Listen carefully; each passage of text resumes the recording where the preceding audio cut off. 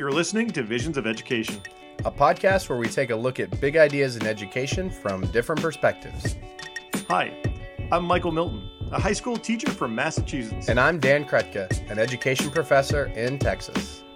We're here to help bridge the gap between educators in the K-12 and those professors in higher ed. We hope this podcast will help bring those fuzzy ideas in education into focus.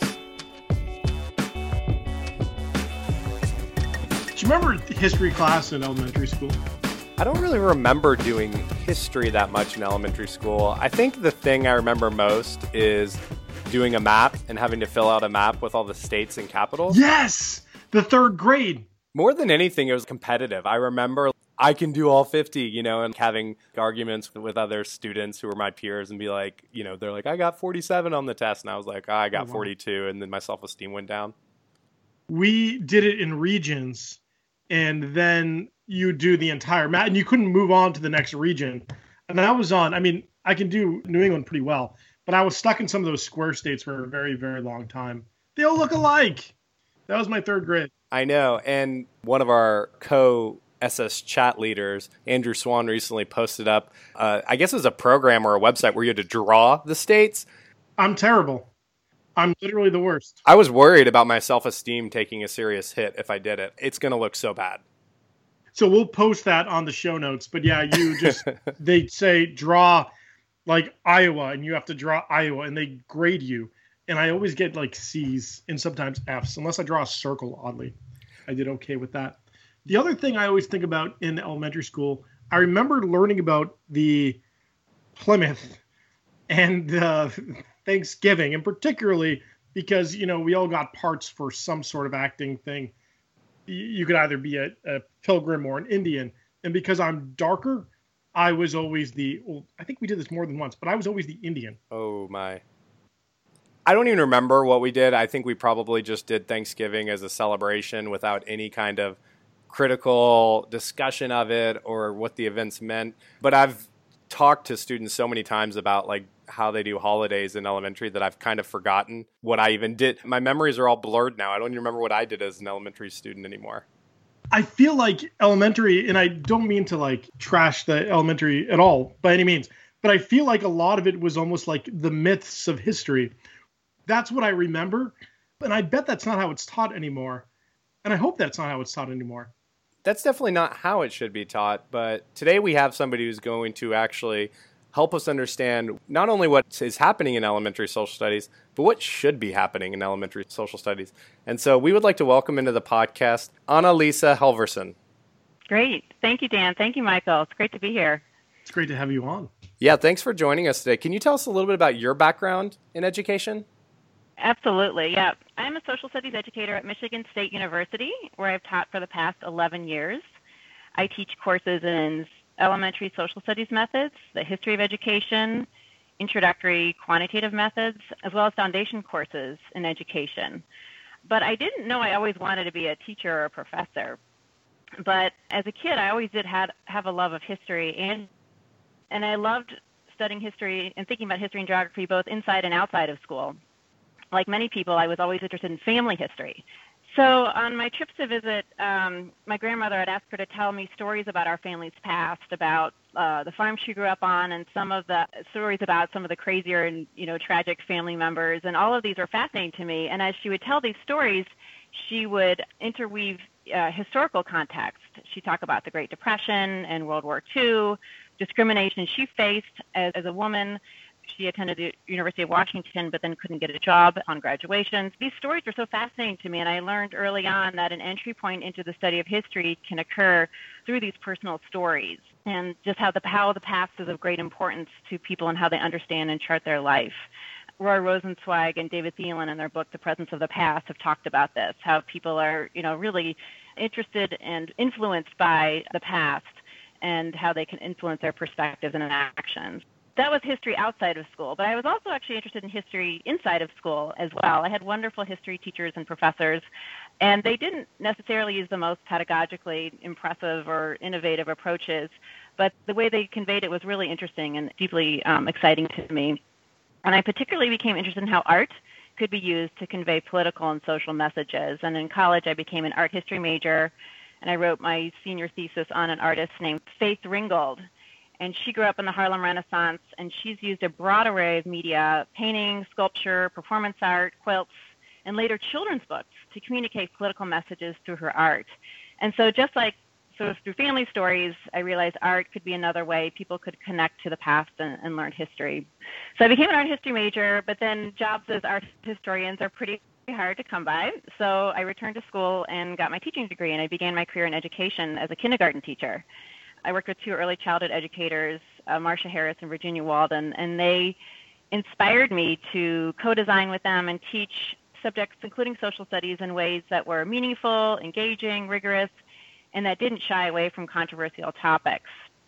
And so we designed units on the family, how families have different compositions and sizes and so forth.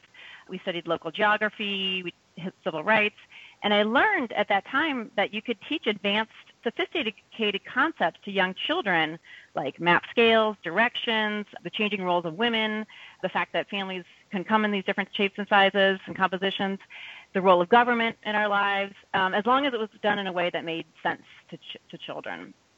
And at this time, I also attended a workshop by Fred Newman and his colleagues on authentic pedagogy, and that really had a profound impact on my development as an educator, and particularly as a curriculum designer. And I learned the value of designing lessons that involve students in higher order thinking skills, in disciplined inquiry, deep knowledge, and content that had meaning and application to their lives beyond school. I really realized the power of that, how important that was for students to make those connections to their world beyond school. And I just found the authentic pedagogy to be really a valuable resource for designing curriculum at any level. And after 4 years of teaching kindergarten, I returned to school to get my doctorate at University of Michigan. And there I worked with some phenomenal historians and social studies educators, began teaching social studies methods courses, and that led me to MSU. Annalisa, can you tell us a little bit about what it was like teaching kindergarten? I mean, I feel like when I talk to people, they often would discount the ability of kindergartners to do social studies type stuff. What was it like for you? It's a great question, Dan. And actually, I did not want to teach kindergarten. I did my student teaching in kindergarten and in fifth grade. I did it sort of 6 weeks in both. And I much preferred fifth graders and to teaching fifth grade. But in the mid-90s, I got a job teaching kindergarten, so I took it. And I quickly realized that stereotype that you're talking about, quickly sort of see how that could be dispelled, because these 5-year-olds are really smart. They're really curious. They're really engaged. You just have to sort of figure out ways to convey this content in ways that they care about, that is meaningful to them. And so one of the units we designed was on geography of the local community. And we also interviewed civics and government. What we would do is we created a neighborhood, and the kids lived in the neighborhood. And one day we had a fire in the neighborhood, and we had to figure out how we were going to pay for the fire. And so we actually taught them what taxes were for, and how you could use taxes to pay the firefighters to put out the fire, and so forth. And so as long as it's taught in a way that is appealing and interesting, and students can see the relevance, it's really possible to teach an array of complex ideas. That's kind of awesome. Yeah. Thanks. Did you also teach them to grumble and complain about their taxes kind of mindlessly? Because I feel like that's an American tradition. What are my taxes even being spent on? As kids, they were pretty critical of that. They wanted to know why they had to pay so much in taxes. I think we charged them 20%. They each had a salary of $5, and then they had to give $1 back. And yeah, they did actually. I didn't even need to teach them, Dan. I think they grumbled on their own about that. That's hilarious. But, that allows a space to negotiate and start having those discussions about the common good and public infrastructure and services. And you're doing it with kindergartners. I would love to see a kindergarten town meeting talking about, where their taxes should be spent towards. We had a neighbor called Sloppy Sally. And Sloppy Sally let her dog run all over the neighborhood, create a mess everywhere. She didn't clean up her yard. She let her grass grow really, really high. And so we actually did have a neighborhood meeting about this, about what to do about Sloppy Sally, and about, sort of the outlets that students could have in order to create, to help Sally learn ways to be a better contributing member to the neighborhood. And yeah, you'd be amazed how opinionated 5-year-olds can be about these kind of topics.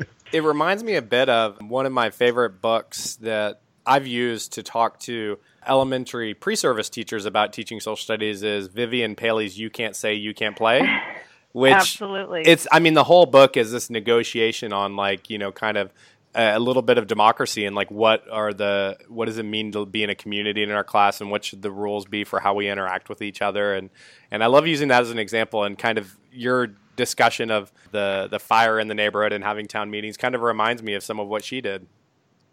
It's funny you mentioned that too, because that is a book that we used and really subscribe. Our philosophy, was largely based on that book, because school is a public place, and there you can't exclude, and if for 5-year-olds, I think it's different than 10-year-olds. But we had a rule. We did have that rule. We followed it. You can't say you can't play. There were a couple exceptions, though. We said you can play by yourself. If you don't want to play with anybody, you can play by yourself.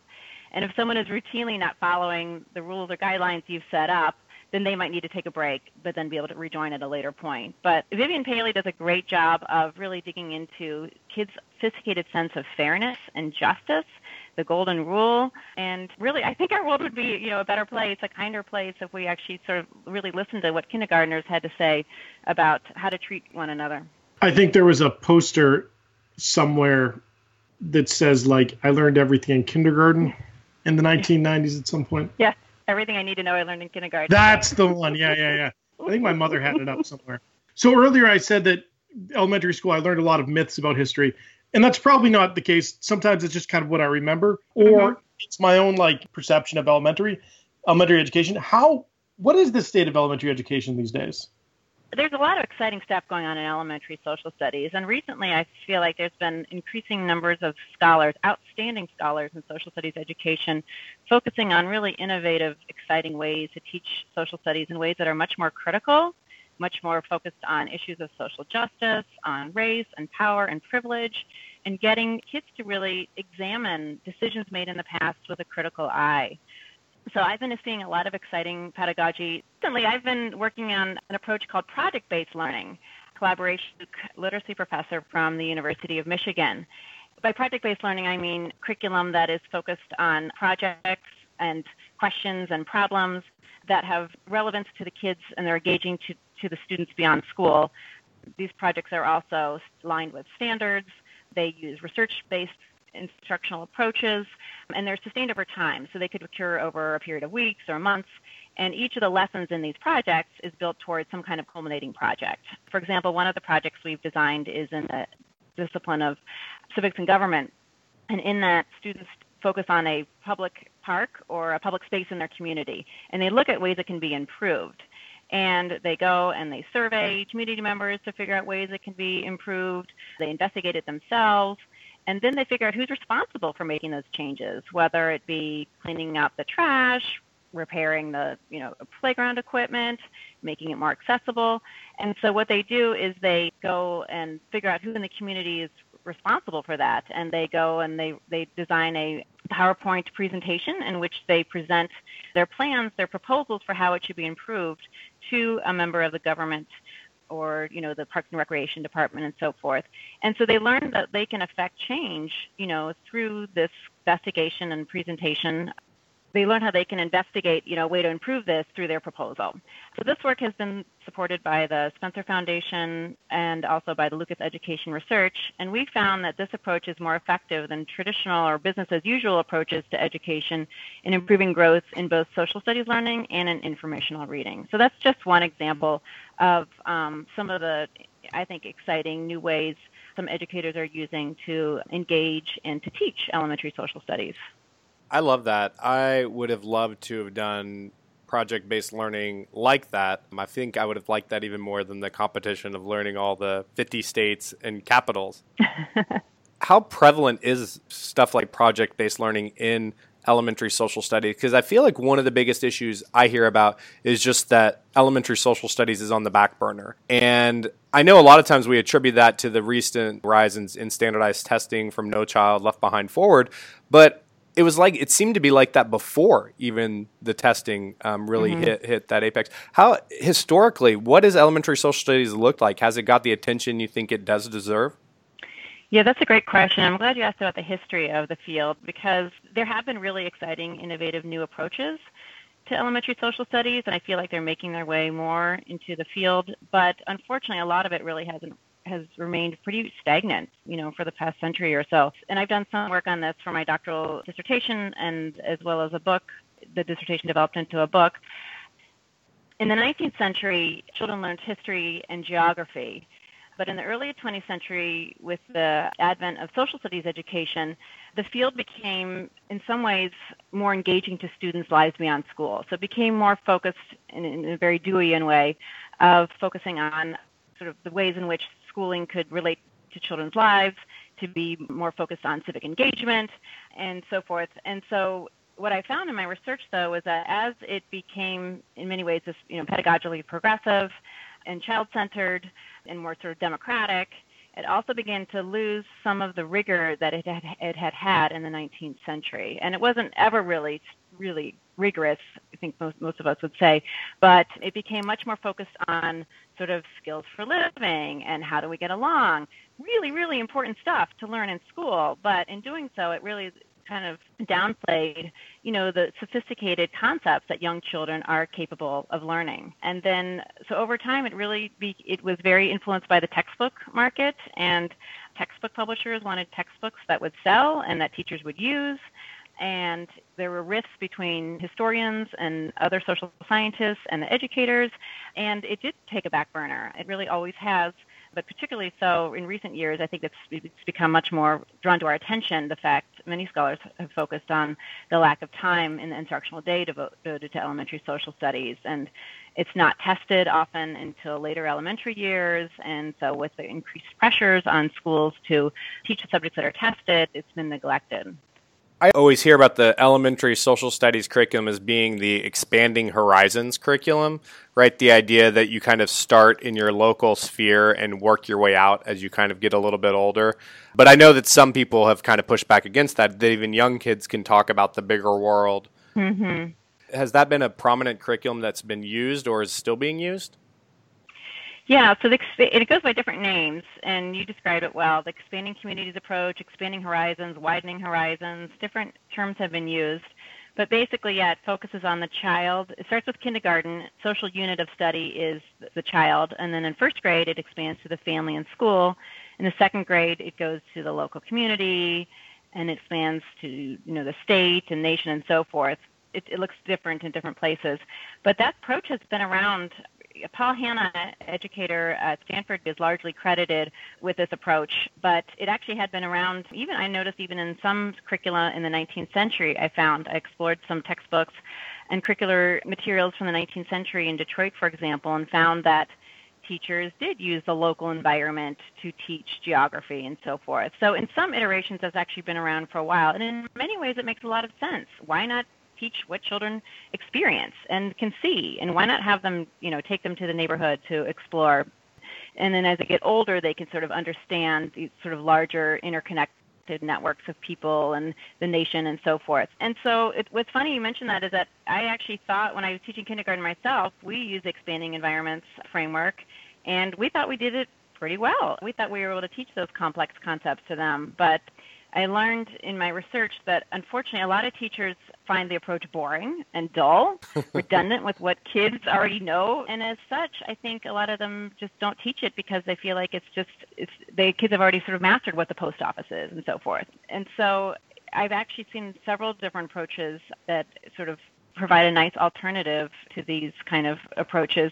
And there's some approaches that actually work within the expanding environments. And so sometimes with my pre-service teachers, that's what I say is that, we're working from the standards, and the standards use this expanding communities approach, but let's find ways to actually dig in and investigate our local community from a critical perspective, for example. Or let's find ways to really explore something interesting about our family's past. Let's learn how to conduct oral interviews with our family members, and in so doing, learning how to ask good questions that historians ask, how to use data, how to examine facts, things like that. And so I think actually the expanding communities approach, it's very sort of set, I think, in many of the standards and approaches in textbooks people use.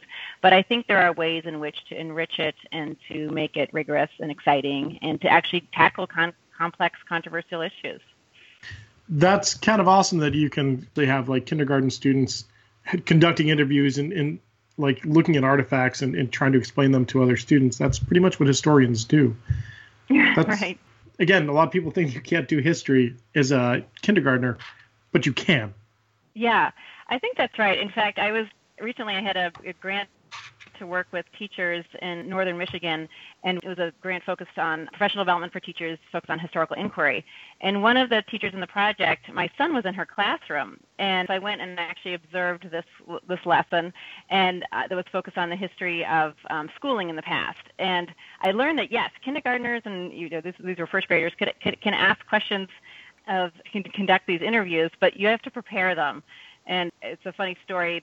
They were studying, I think they studied like a lunchbox from the past or a lunch pail and a desk and so forth, but they also did an interview with Mrs. Bixby. And Mrs. Bixby had taught in the school, I think, something like 50 years ago. And so she walks into the classroom and the teacher's getting the children ready, to do these interviews.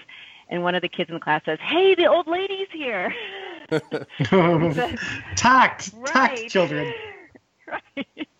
So we got over that, and they interviewed Mrs. Bixby, and they were fascinated by the questions they asked, by her answers to their questions. They wanted to know what happened when kids made bad choices in the past, and they thought maybe they got time off of recess or the timeout or whatever. And Mrs. Bixby said, "No, we use rulers on their knuckles." What kid said, "I am really glad I did not live in the past."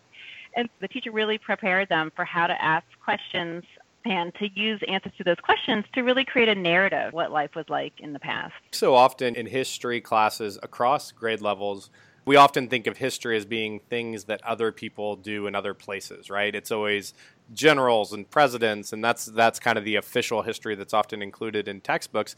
But it's so fascinating just to ask people about how, institutions you're a part of have changed, right?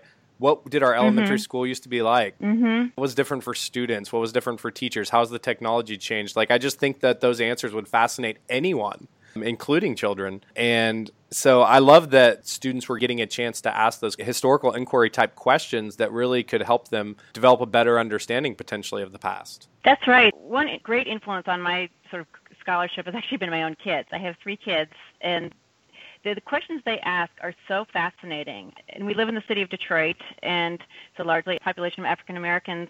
And my son would ask me questions like, "Why am I the only white kid on my t-ball team?"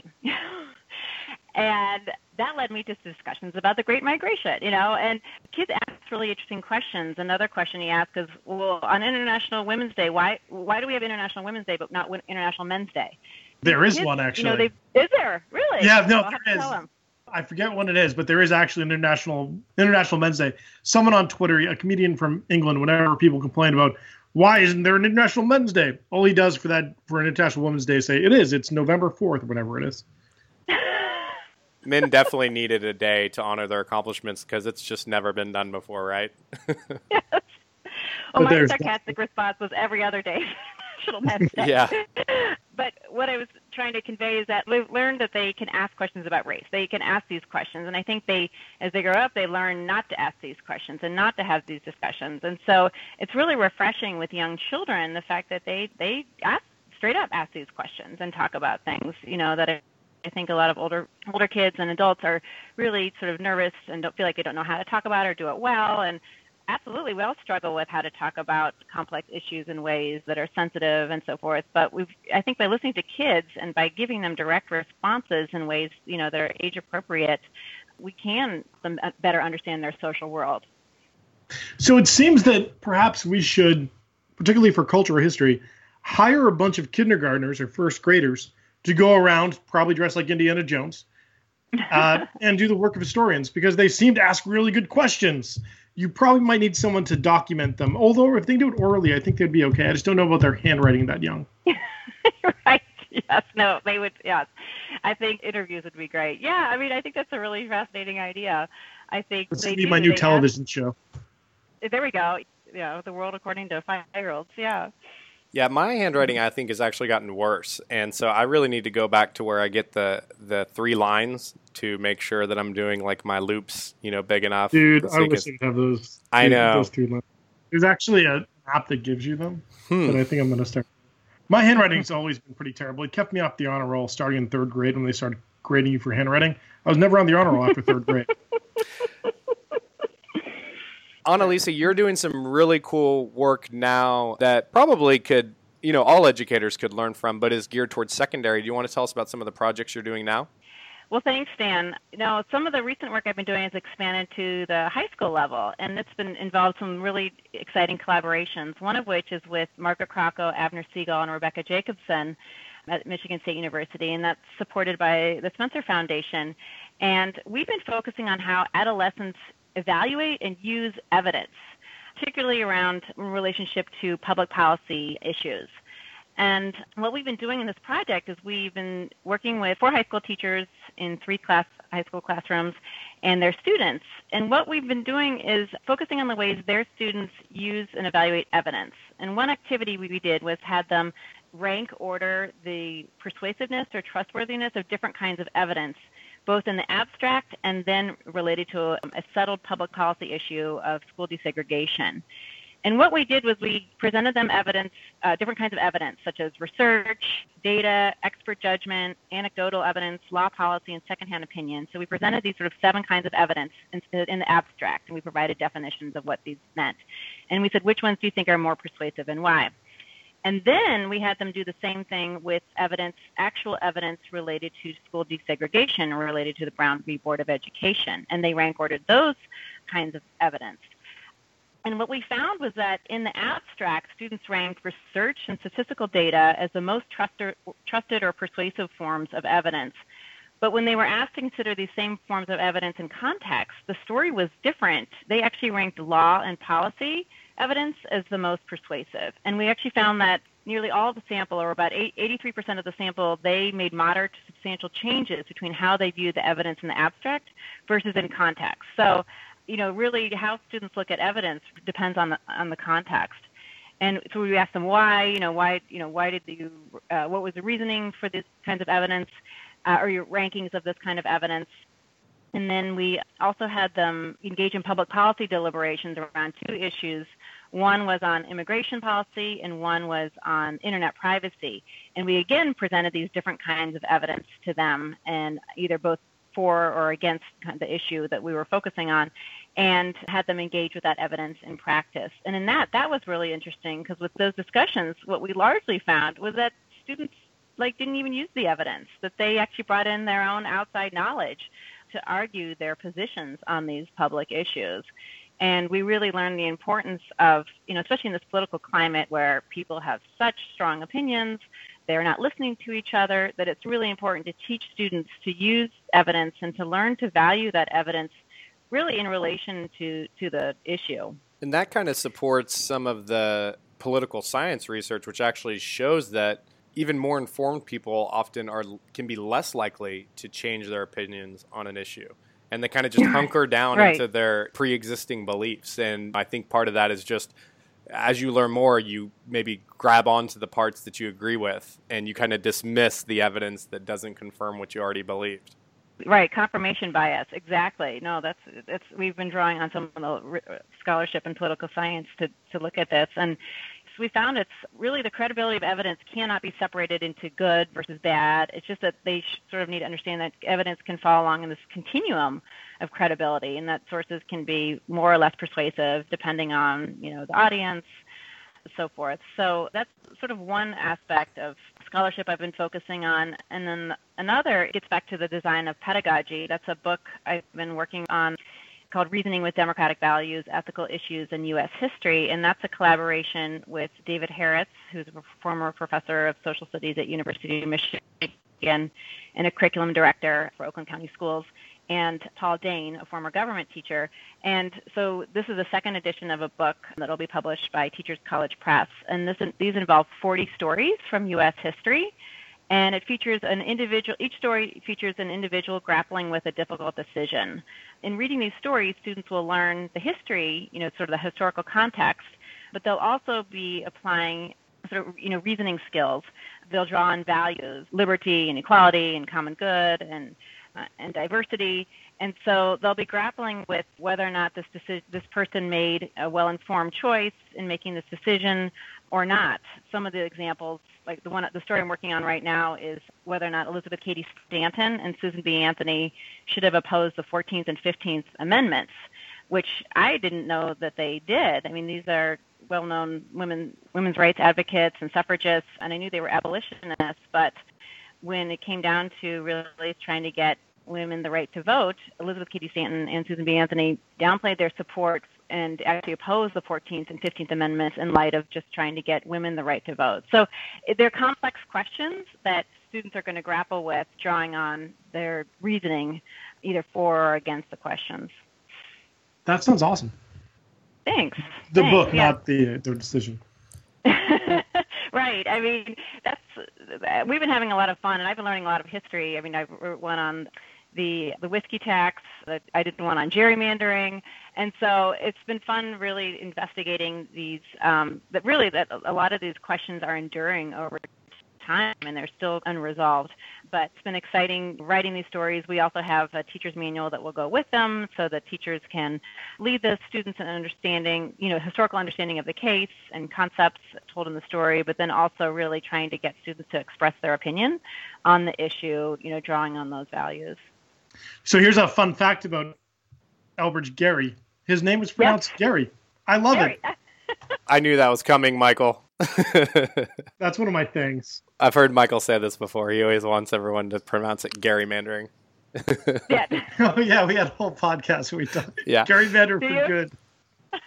Well, Annalisa, it's really cool, all these projects. I like how you talk about the books you write. You're like, it's a book I'm working on. You talk about it the same way like I talk about putting up my laundry.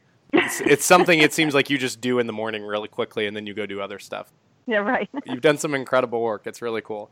As we kind of finish up, do you want to just tell us a little bit about maybe some advice you have for people thinking about elementary social studies in particular? What should we be thinking about as in making those experiences as good as possible for students and teachers?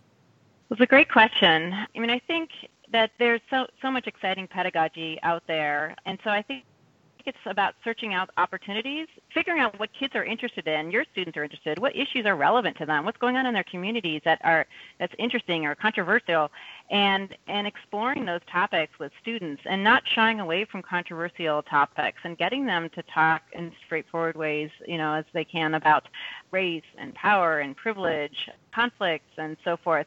And so one is I think I would look for those opportunities to do it, and two is try some innovative pedagogies, take risks. I always tell my pre-service teachers, encourage them to take risks, try something, and if you fail, you've sort of succeeded in the sense that you have tried something that you wouldn't have tried otherwise, and you've learned along the way. And I think so often you unfortunately still see so much pedagogy that's textbook driven or lecture oriented, and certainly there's some content that can be conveyed that way, but it's so much more enriching and exciting to get students really doing hands-on work, hands-on, minds-on, and to try these, get students to try approaches, that are deeply engaging to them. So that's another thing. And then one thing just to think about for sort of people who are studying elementary social studies, again, there's been so many scholars invested in social studies, elementary social studies recently. It's been really, really exciting to see that. And I would encourage them to continue to work in collaboration with teachers, because there's so much we can learn from teachers. I just love spending time in teachers' classrooms and seeing the ways, they're the experts at knowing how to convey this content to their students. And so really developing these research practice partnerships where there's this sort of mutually beneficial relationship where we can study, see how these pedagogies are implemented, but at the same time from these teachers and have engaged teachers in part of this work. Sometimes I wish I was a student today, because it seems like there's so many neat things happening in history education that I would have loved it if I could ever go back. Well, I think our task is just to do it in our classrooms, right, Michael? Oh, yeah, I guess that also works. I mean, we get, we create cool lessons. It is fun because as a teacher, some of it you can really be a part of it alongside your students, especially when it's project-based. But yeah, I do agree. I oftentimes want to be in the classrooms of our guests. I feel like Annalisa is probably an amazing teacher, and I think she would have made history fun. And I want to argue about how much, I think $1 is too much to pay for that fire station. I could see you as a kindergartner, Dan. I haven't progressed much yet. But as you said, failure is also success. Mm-hmm. Mm-hmm. Thank you so much for joining us today. We really enjoyed it, and I think you gave us a lot to think about. Can you tell us where our listeners can find you or your work online? Well, I have a website associated with my university, Michigan State University. Anyone's welcome to contact me at my email address, which we'll put in the show notes. Great. We will definitely share that in the show notes, and hopefully you don't get 500 emails with everyone asking for you to write their lesson plans, because I think they probably be pretty inspired by you. Well, if they could share one with me, then it would be mutually beneficial. So again, thanks for joining us today. Thank you. Thank you both. It's been really enjoyable. Thank you so much. Here at the Visions of Education podcast, we're all about sharing the learning. If you're doing something creative, fun, or you just want to chat about education, tweet us at Visions of Ed. We're also on Facebook. And if you haven't already, subscribe to us on iTunes, Stitcher, Google Play, or anywhere you want us to be. And if you write us a 5-star review, we will read it on the air, just like this one. We have a 5-star review from Bethany V. Smith. It says, really enjoyed listening to the podcast. Great idea for all teachers, not just those that teach social studies. Woohoo! Thank you. Yeah, that's very nice. Thank you for leaving that one. You can find me on Twitter. I'm at Dan Krutka. And I'm at 42 Think Deep. Until next time, this is the Visions of Education podcast, signing off.